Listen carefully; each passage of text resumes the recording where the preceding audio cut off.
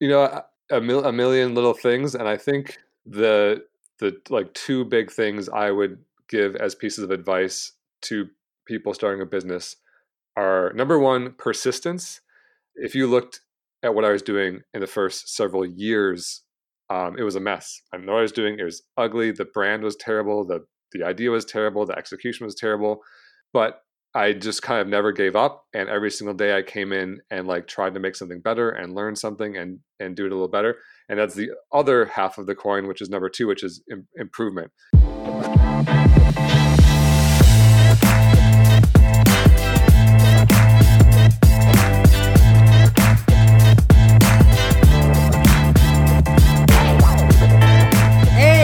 Everybody, thank you for tuning into episode 20 of Highly Invested, where we invest in ourselves, talk about personal growth, investing in business, while we ask entrepreneurs about the best investments in time, money, and energy that they've made that have gotten them to where they are today.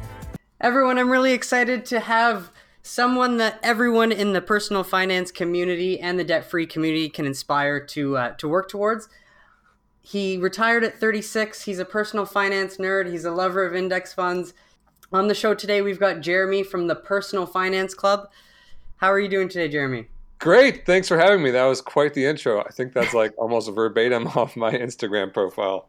You're very welcome. I did start doing my research on you earlier, but sorry that wasn't as original, but we'll be able to end it off with something. Oh, no, that's okay. I mean, that's why I put it there.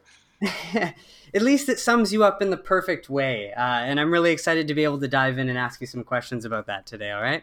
Sure. I'm excited. Great, Jeremy. Now, obviously, I came across your stuff when I started posting and creating my own content, but let's find out like a little bit more about yourself. Are you originally from San Diego?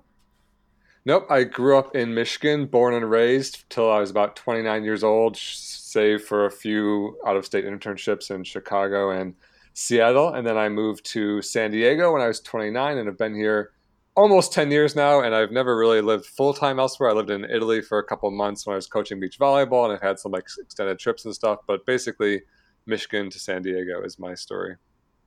Oh, that's really cool. So you're quite familiar with snow. Yeah, I've done my time, as I say. Actually, just today I was ordering a new furnace for this new condo I just bought, and I said that I hate the cold, and he said, did you grow up here? I was like, no, I grew up in Michigan, and I've done my time, so I want a nice furnace. I don't want any 50-degree temperatures in my house anymore.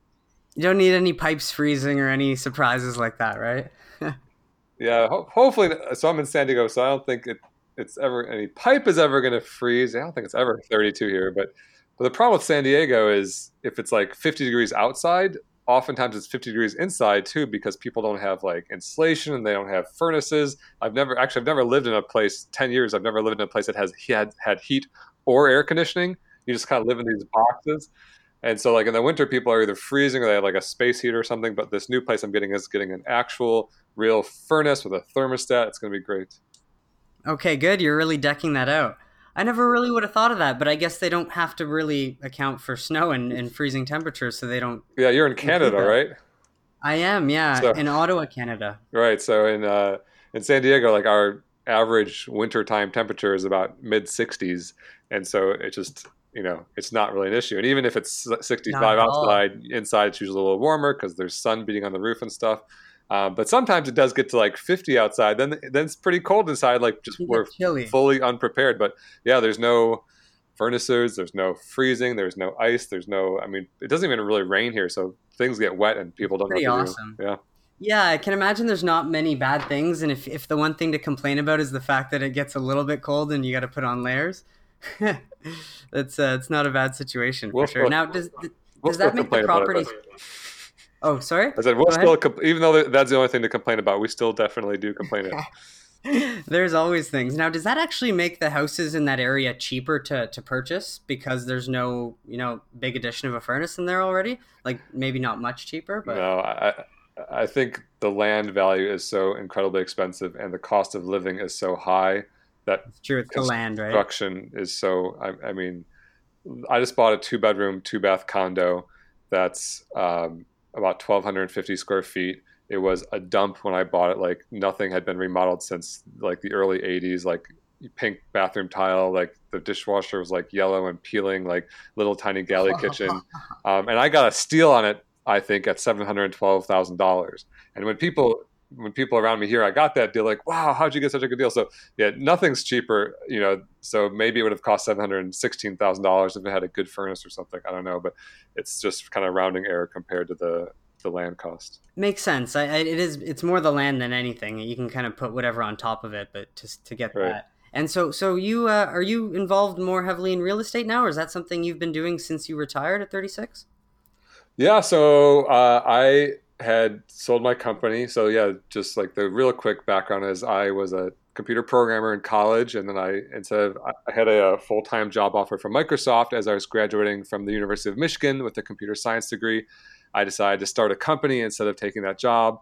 It took me about 10 years of growing that company and hustling and building business and building a product and building a team and Just doing it all. learning how to do all Yeah, this. entrepreneur, Right. classic. And then yeah. And I had no idea what I was doing, but figured it out. And then I sold my company 4 years ago for $5 million. And then that's basically what allowed me to retire early at 36. But in combination Yeah, with best practices of even before I sold my company, I had been building wealth. I had been investing early and often. I'd been buying and holding index funds. So I was on pace to become a millionaire even while I was running my company. And that was on a $36,000 per year salary. I'd never paid myself more than $36,000 a year anytime during my career.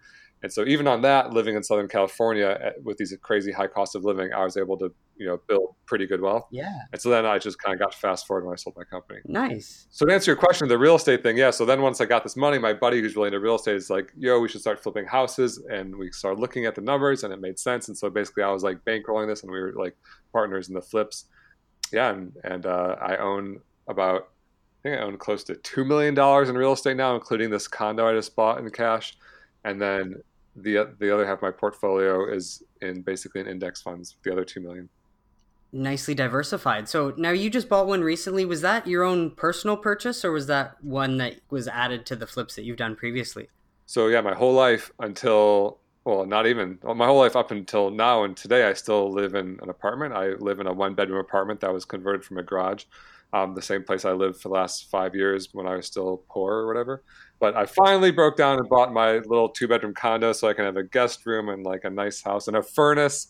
It just got too cold here. So yeah, this one's actually for me. But so about of that 2 million in real estate, about 700,000 now is in my own primary residence, and then the rest is in investment real estate. Most of which is in a single 5 bedroom house that my buddy and I rent out as an Airbnb. Okay, nice. And how has that treated you getting in on the Airbnb craze? It's good. It's kind of the Southern California home prices are so expensive. It's kind of the only way that you can make the math work because, Right. home buyers want to spend a lot more money because they want to live towards the beach, and like people who are buying homes down here are rich, so they can really push up the purchase price. But renters don't really have that much more money compared to renters anywhere else. So that like purchase price to rent ratio is very bad in Southern California. And the exception is if you basically do vacation rentals because people are coming with like big groups and they're willing to spend several $100s per night. And so if you can get $300 a night, that's like close to $10,000 a month for a place that might only rent for $3,000. And so basically changes the math pretty dramatically. So yeah, it's worked well for us. Hasn't even been a year, but we've been making money. We're like cash flow positive and all the good things you want in real estate. That's fantastic. Amazing. It's really cool to hear as well because we see you just kind of pumping index funds and just keeping it simple, which is certainly a great play to do. But at the same time, you're getting into the real estate, so we'll be looking forward to watching more of that journey. Yeah, I talk most about index funds because I think most of my followers are beginners, and I think index funds are the really best place to start because it's the best way to kind of get your feet wet. And I think real estate's good too. I like both. Obviously, I'm about 50-50 in my portfolio right now, but also real estate's much more complicated. It's basically like starting a business, and Instagram doesn't really lend itself to super detailed, complex topics. So I'm trying to keep it very simple. So that's why it's mostly about index funds on my Instagram. It's good strategy. Oh yeah. Now to go back to the business you started, that's amazing that you managed that. But what was such a good business idea that you thought was worth turning down a job at Microsoft? I had no idea. I had no idea what I was doing. When I was a punk 22-year-old, I got like, back then my offer was $74,000 a year plus like up to $15,000 a year in profit sharing, which would be what would that be, $89,000 something, which at the time was just, this was about 20 years ago now. I guess they didn't have a big brand. It's true. Now, at the time, you wouldn't have known. But and so, what was your company that you started? What was that about? Yeah, so I didn't know what I was doing. I just didn't want a real job when I left college, and so I basically started a company, and I didn't know Yeah. what it was doing. I didn't really have an idea, and I was this dumb kid that didn't know any better.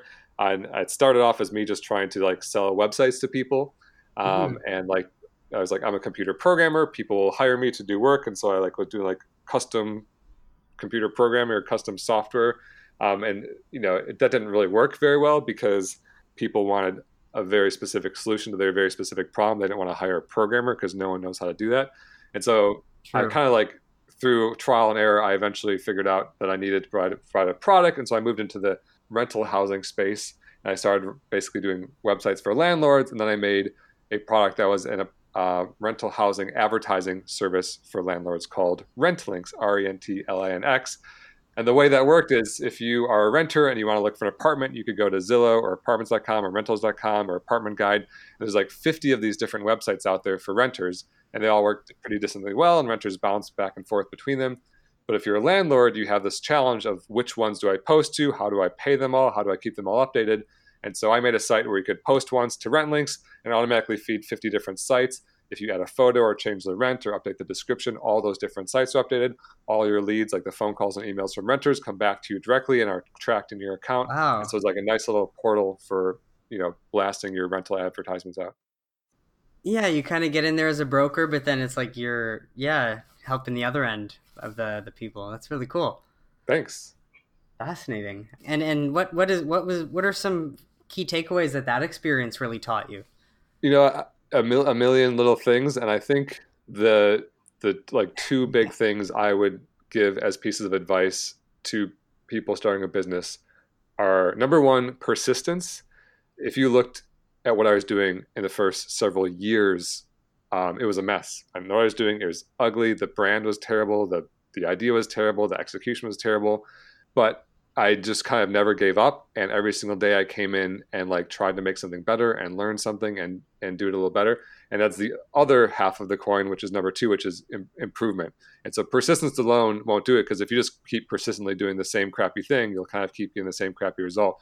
But if every single day you try to make one little thing better and never give up, if you like those two things in combination, I don't know if it's going to happen in a week or if it's going to happen in 20 years, but if you always keep pushing and you keep making things better, there's no place to go except for success at the end of the day. And so it took me, as they say, overnight successes take about 10 years. And so it took me about 10 years, and I kept pushing every single day, and finally, got a company that was making money, and we were hiring people, and we were making about $1 million a year when we got acquired.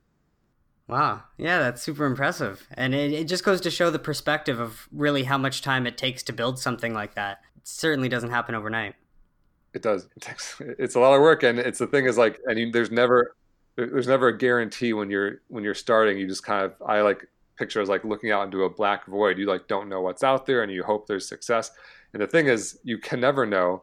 But if you don't try, you'll definitely never get there. And so when you look at the most you know fabulously Yeah. wealthy people on the planet, they're all started businesses. And that's the only way to do it. But none of them were guaranteed that success. And so if you don't start a business, you definitely won't. And if you do, you only might. And so that's kind of like the risk of being an entrepreneur.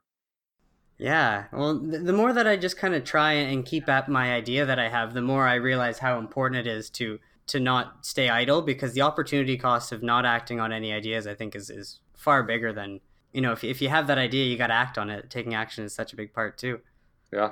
That's awesome. And so, do you remember what your first purchase was when you were a lot younger?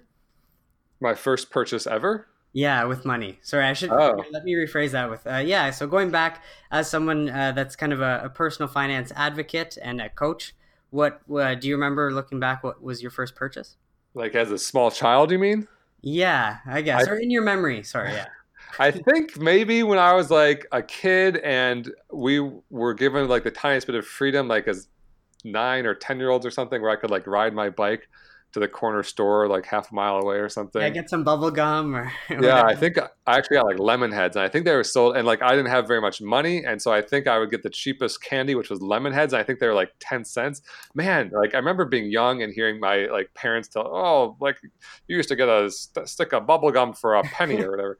And like that makes me sound pretty because like I don't think you can buy anything for 10 cents anymore. But it was like a really little crappy candy.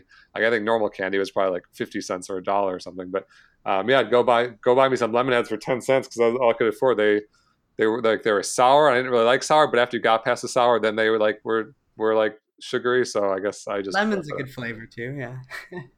yeah. Nice. And so what kind of gave you the idea then that as you started this business to invest at the same time? Because looking back, it seems like you had a good vision of money. So who taught you to think like a financially literate individual? So I had a ton of fortune in my life. I was very privileged. Had like two married parents for most of my life. They eventually got divorced, but they both had jobs. We were like at least middle class, maybe upper middle class. I went to a public school, but a good public school. You know, I had all sorts of like things going for me. And one of the things I had going for me as a dad who was very financially savvy, especially compared to like the average person. Like now we have like slightly different difference of opinions that I'm like super opinionated about everything.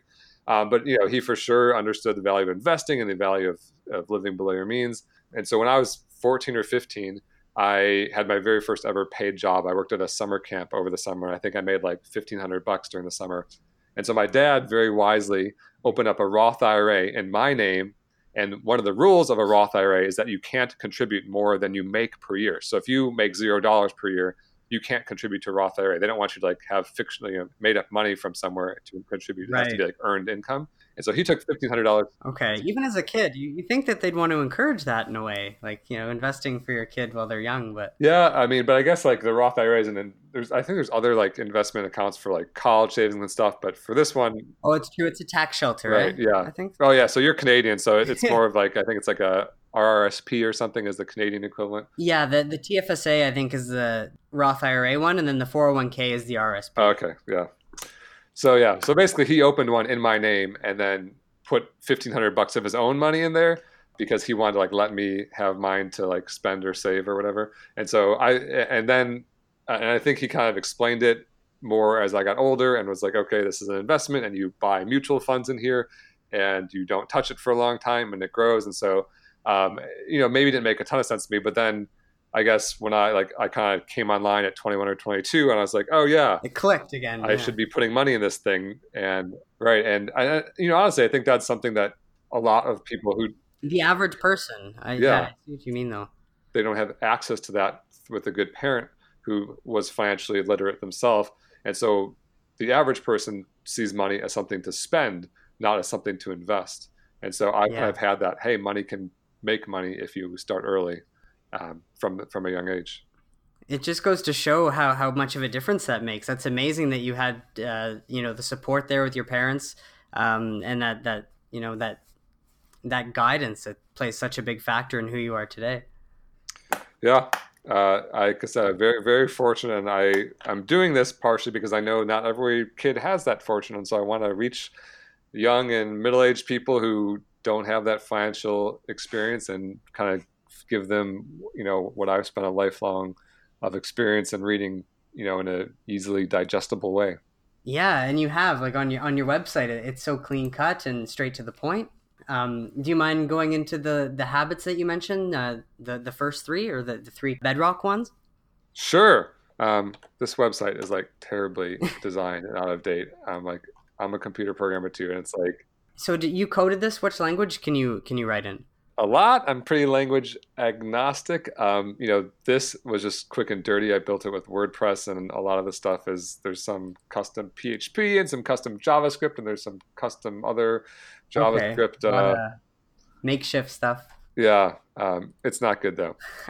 Yeah, and honestly, instead of going to these, I'd actually go.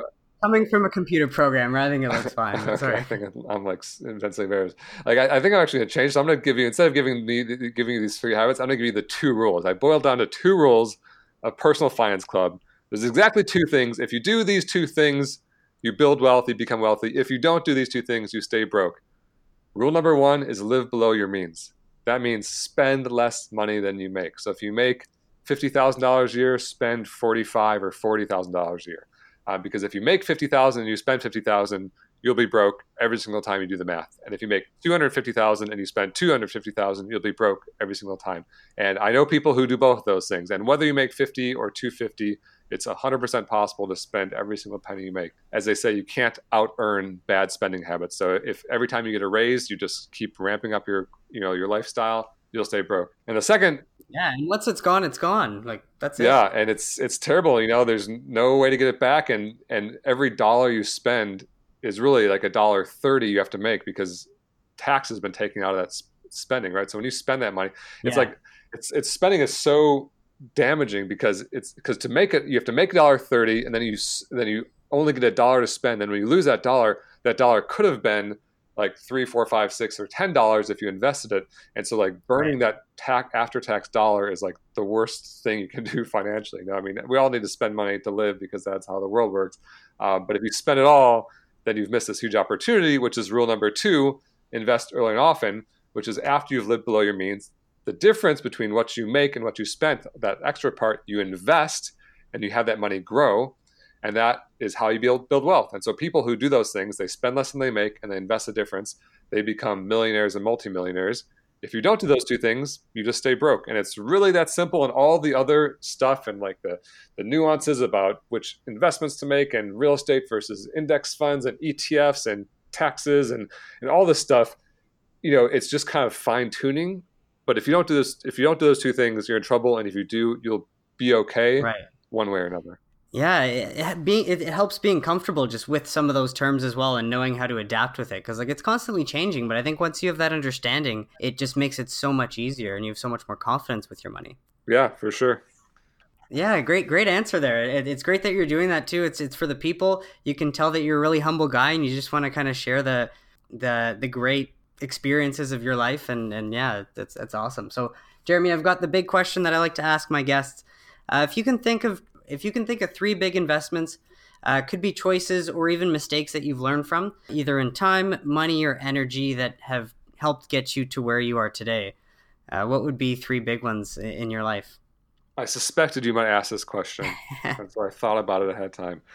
So for time, actually just today while I was working on this new condo that I paid this insane amount of money for, and there's like a bunch of these dudes, really nice, strong, like talented guys that were working on the plumbing and the lighting and the putting a beam in and like all this stuff. And it kind of dawned on me, it's weird. Like these guys are like working guys, and I'm basically paying them all to be there. And I was like, why? Like who put me in this situation? Like why was I in this situation? And it basically goes back to like 20 years ago when I was in school. And I learned computer programming and I made a specific choice to go into a field that was going to be lucrative. And I got good grades and I got good internships and I, all the stuff that at the time wasn't paying me. You don't get paid to go to school. You barely get paid to have an internship. You don't get paid to get good grades. Right. And then, then I started the business and I put time in there. And I wasn't getting paid almost nothing for a long time. And so for all this, investing of my time over and over and over, then fast forward 20 years, it's paid off. And now I'm in this position where these guys who are maybe they were making the same amount of money the day they got out of school as they were today. Cause like plumbing when you're 20 and plumbing when you're 40 or whatever pays about the same. And so like that investment of time, school, education to build this wealth that I have now has really paid off for me. Yeah, that's brilliant. Was there anything that helped you decide that computer programming would be something that would help you get to your end goal? I went to school during like the original .com boom. And I mean, basically I liked engineering because I didn't have to take a foreign language and I knew I was good at math and science. And I was originally going to go into mechanical engineering. And then I basically, the first year freshman course at the University of Michigan, you have to take a class called Engineering 101, which is a programming course. And I just crushed this course. I was like really, really, really good at it. Nice. And programming is one of those things like you either get or you don't. And I feel bad for the people who want to do it and don't get it because your brain is it's like you can't really study your way out of that. You just kind of have to have that like computer programming thinking brain. Right. And so I realized that I did. And I was like, all right, I'm probably have to do this because it's fun. And it's like I like it and I'm good at it. And it's a good time to be doing it. So that's why I went into it. Okay, cool. Yeah, sorry for the question in the question there. I just found that interesting. It's great how you kind of connect all the dots when you're making your decisions and you consider all the options. So Yeah. that's cool. Now tell me another story. What was number two? So money, time, money. We're on money. The money, I gotta give the shout out to my index funds. If you follow me on Instagram at Personal Finance Club, Yes. uh, People listen. yeah, mostly you'll see I'm talking about index funds, and like I said, about half of my portfolio, about 2 million bucks plus or minus, is in index funds right now. And so an index fund is basically like a very simple, low cost way to buy the entire an entire market. And so instead of picking and choosing stocks or paying someone a high fee to choose stocks for you, you basically buy an index fund which buys everything for you, and it guarantees you your fair share of market growth. And if you read any of the classic books on investing, anything by Jack Bogle or a random walk down Wall Street, or like any of these books, like they're going to Peter Lynch or Ben Graham, older stuff. right. Yeah, even Warren Buffett now says that he's going to put all his money in an index fund when he passes on or whatever, because like anyone Oh, who has really he? knows Right. anyone who really knows what they're talking about and doesn't have an ulterior motive is going to say, yep, index fund is probably the way to maximize your money. And I personally am a big proponent of the target date index fund, which is basically a basket of 3 or 4 or 5 index funds, like a US index fund, an international index fund, and a bond index fund. And these things are automatically rebalanced and reallocated over time. And so if you're a person who wants to invest and doesn't know how, go find yourself a target date index fund. Just keep plowing money in early and often, and you will be a wealthy person in your old age. And those are already diversified and set up for you? Yep. That sounds awesome. Yeah. So like they pick the asset allocation. So they're all based on a year. So you take your birth year and you add 65. So if you're born in 1990, you add 65 and you get 2055. And so there's a 2055 target date index fund, which is basically going to be for your age, the right balance of US, international, and bonds. And then they're all automatically rebalanced and reallocated for you. And so it's basically an all in one. And I've never really heard a coherent, logical argument why you shouldn't put 100% of your money in a target date index fund. Any other strategy is basically gambler's advice, like, oh no, like there's a hot sector or this new ETF or this one stock, and that might beat an index fund for sure, and it might not, but over time it almost certainly won't, because the tried and true method of diversifying and maximizing your different asset classes is how you're going to win. It's already taken care of for you. Yeah, that's great. And do you mind sharing what broker you use for your own personal investments? I have a Fidelity account and a Vanguard account. Most of my money is with Fidelity just because it's a better website, in my opinion. I've been using it for a long time. I'm a big fan of Vanguard. I think they're altruistic. If anyone ever recommends Vanguard, I give them total props, because that's like the founder of the index fund, and they're the OGs, the original gangsters. I do think their technology kind of sucks personally. Like, I don't think that their website's all that great, all that stuff.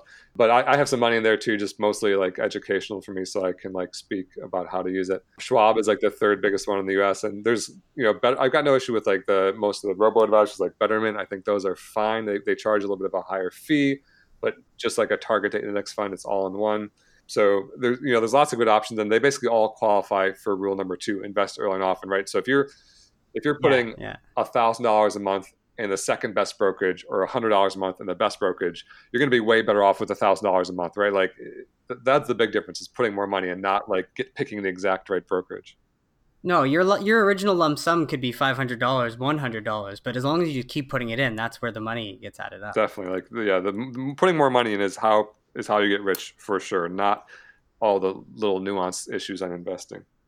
No, it's so true. It's like less is more. The more people we can get to understand that, the better. You guys are very fortunate in the US. You just recently got, or all of the brokers recently cut the commissions for most of your investing fees. So in Canada, I remember calling my bank and asking them if they were going to do that and remove the fees, but unfortunately we're not. So you guys get the benefits of no cost, like average down or dollar cost average over time. Yeah. So I know I get a lot of questions from people either in Canada or overseas, and I don't know a lot of the time, because I like live here and we don't have, Right, just like you guys don't have access to our brokerages, like I don't have access to yours. And so we definitely have kind of like the best investment opportunities in the world, with like unlimited index fund choices and ultra low fees. And I think that competition will eventually go elsewhere. I feel like a lot of the technology and downward pressure on prices often starts in the US and then, spreads to other countries as it becomes more competitive.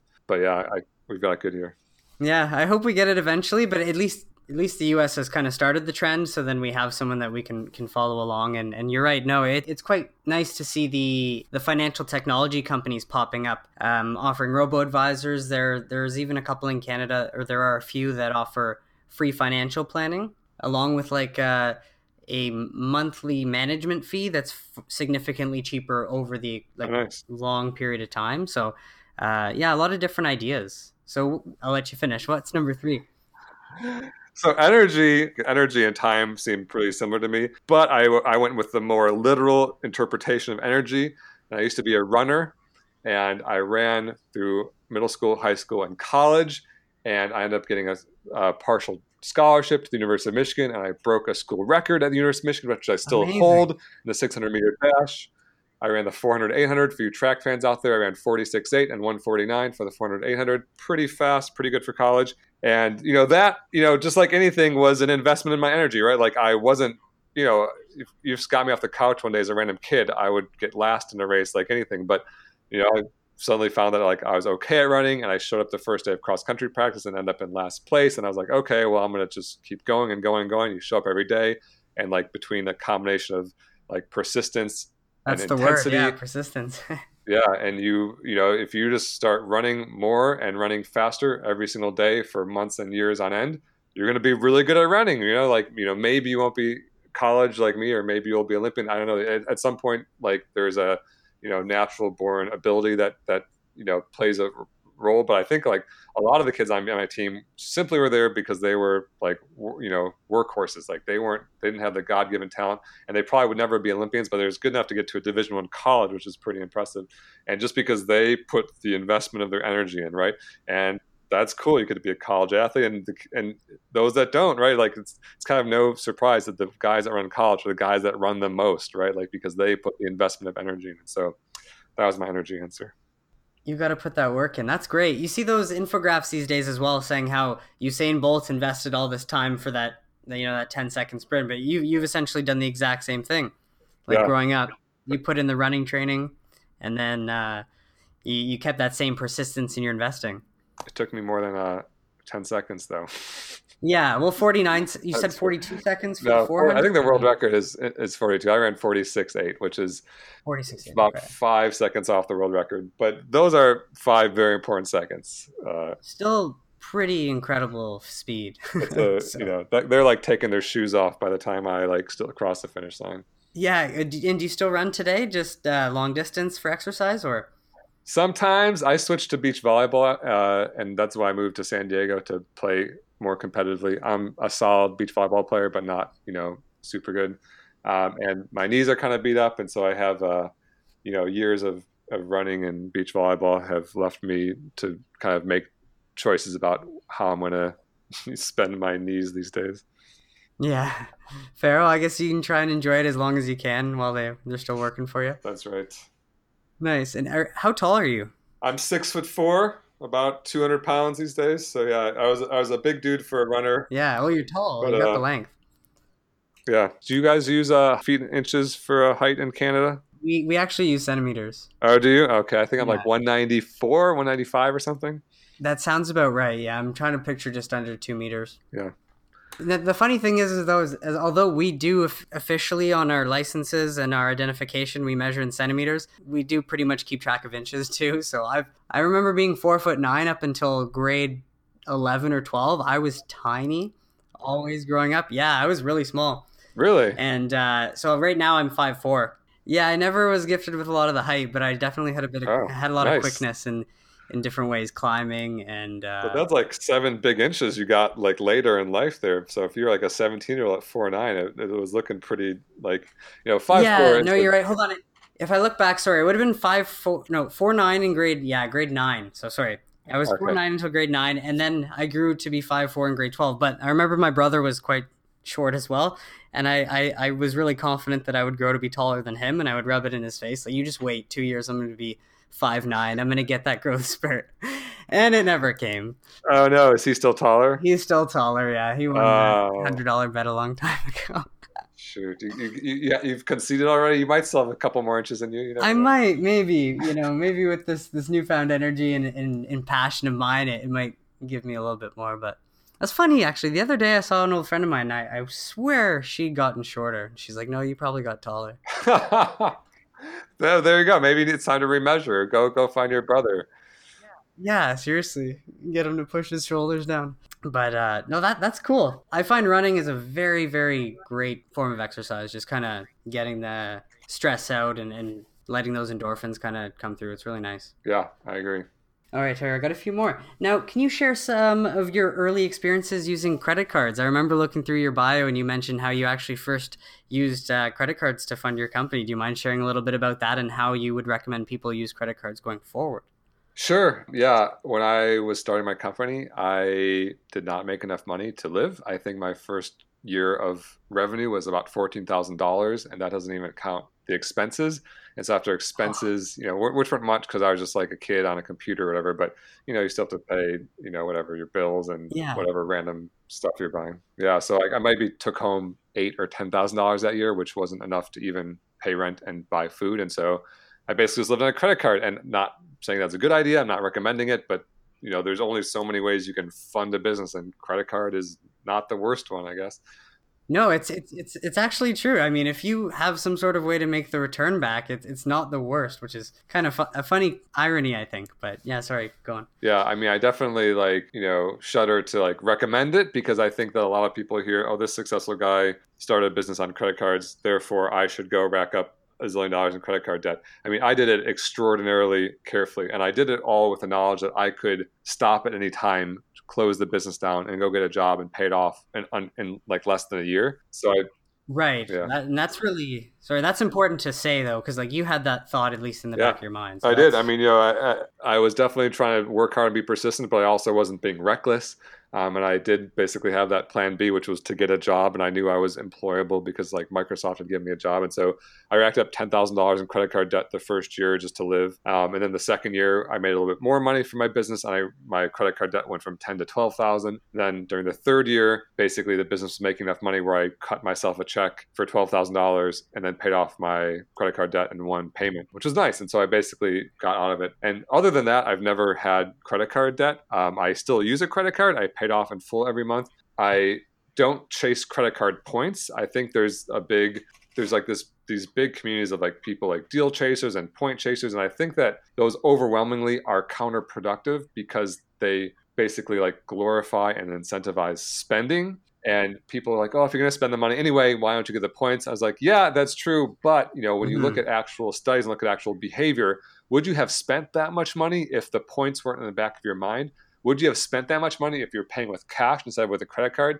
And the answer is almost certainly overwhelmingly no. And so people are spending 10, 20, 30, 40% more money in order to get 2% cash back. That is not a good deal. The better deal is just to spend less. So I use a credit card, but I use it, and I do get the points, but I don't do any games. I don't try to chase points. I don't have a bunch of different cards I use.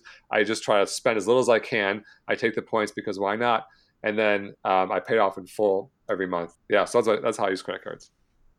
Good. Yeah, and that's how people should. I give this presentation to high schools, and I like to bring up the point that in 2016, credit card companies made $63.4 billion in interest alone. Yep. And it just baffles me. They're projecting that they'll make $100 billion in 2020. That's strictly off people that don't know how to use their product properly, right? They just buy into the advertising. It's crazy. Yeah, and then you hear people oh yeah, I'm going to get a free flight. I'm going to get these points. I was like, you're not beating the credit card companies. Trust me, they've worked that into their costs. And maybe oh well, all the dumb people are paying interest while I'm getting all these points. I was like, I still don't think you're beating the credit card companies. I think they're on to your. I think you're on to your little scheme about bouncing around between different credit cards, whatever. So yeah, I'm very, very careful about that type of credit card use. Fair. Yeah. Well, I mean, hey, if you've got the cash, then you don't need it so much. So another good one for you. I think you'll like this. What came first, Jeremy or the FIRE movement? Now, did you start being frugal and planning this before that, or is that something that came after? I honestly only kind of became aware of the FIRE movement very recently.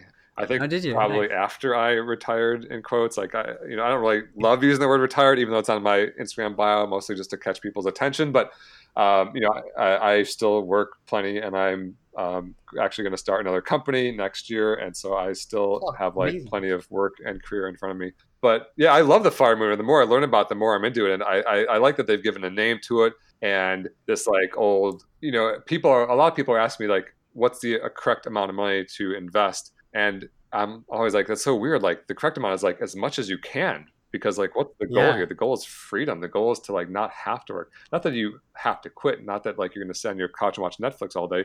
But like, what's the like when they say the correct amount? Like, are you worried about investing too much and having too much money later, or being able to shave 5 years off your career or something? Like, is that the fear?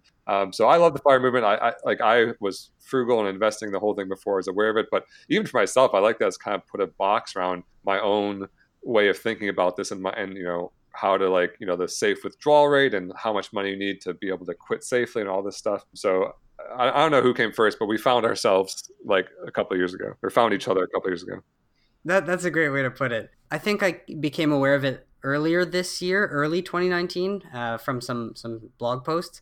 So it's obviously been around for a while, and as a concept, I think some people either just get it earlier on, and that's kind of how they model their lives, and others don't. Now, what does your definition of retirement mean? Yeah, like I said, that buzzword I don't love, because retirement kind of evokes ideas of like sitting on a rocking chair with a quilt over your legs and just like whittling away the time. I, Well, it's crazy. If you think back, the word retire was like when a farm animal was no longer able, or I think it was a cow was no longer able to give milk, it would be retired and sent out to the yard and killed. yeah, Facts, right? So I hope there. that's not what it means for me. Is that what I'm No, doing? no, it certainly won't be. But no, it's great that you say that you don't like to use that word, and I understand that because society has given it such a powerful definition. So, yeah, can you just elaborate what that means for you as someone with now freedom and options?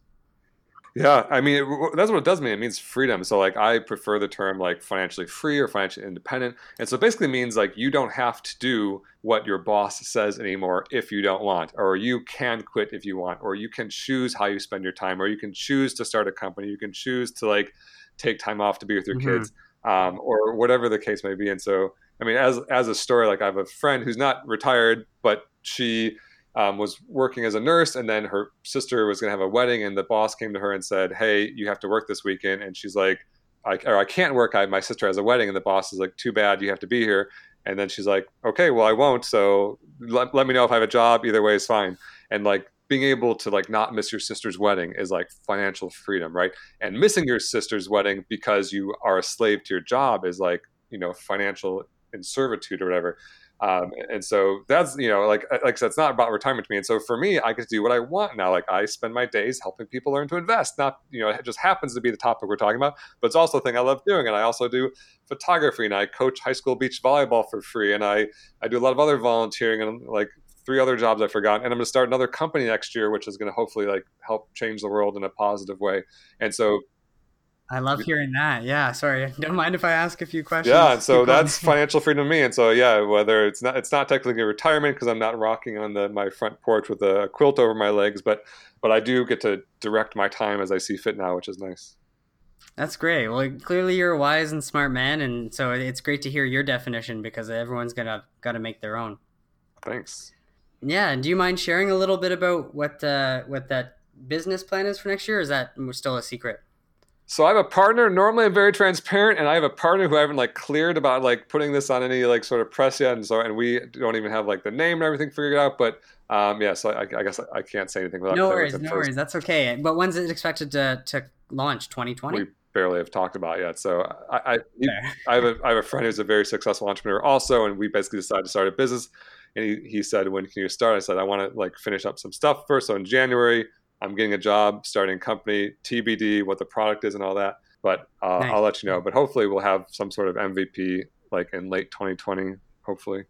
Yeah, either way, well, that's exciting because one chapter closes, another one opens. You get to start something new now with, the inspire to change. That's good. Yeah, we'll see. I hope it's good, or it could be a massive failure, and then I won't get on podcasts anymore because people don't want to talk to a loser. We'll Yeah, see. I'm sure you've definitely gotten used to failing and keep going. That's not going to deter you at this point. Yeah. That's great. And so on that note, then you said you like doing photography and traveling. Where are some of the favorite places that you've been to? Yeah, like I said, I coached beach volleyball in Italy for a couple months. Then on that trip, I went to Croatia, which is one of the most beautiful countries I've been to, and Slovenia. There's a place called Ljubljana, which is a bunch of L's and U's and J's in it, which was cool. I went to Australia for 5 weeks, which is beautiful. I've done a lot of South America and Colombia and Peru and Chile and Bolivia. Done some Central America. That's actually Really? next on my list. So I've got questions. Where? Well, I'm going to Mexico over the break for about 12 days just to go to Tulum and then visit a friend in Mexico City. But Nice. I traveled quite a bit in my past, and the only continent I haven't covered besides Antarctica is South America. And so I'd like to do some sort of a Colombia, Peru, Chile, Argentina, Brazil, like a nice big U trip. Down the line, I mean, it's ambitious, and now that I have this kind of entrepreneurial side of me that's coming out, I don't know exactly how well those two would go together, but it's still an idea. So if ever that trip does come, I definitely know I can ask you for some advice. Yeah, that's a pretty. I mean, those are some pretty big countries you mentioned. So you could probably spend 2 to 3 weeks in each of them. At least, But yeah. yeah, I recommend. They're beautiful. There's like it's an amazing continent. As much of it Yeah. that I've seen at least. Great. And what do you like to take photography of, or what kind of pictures?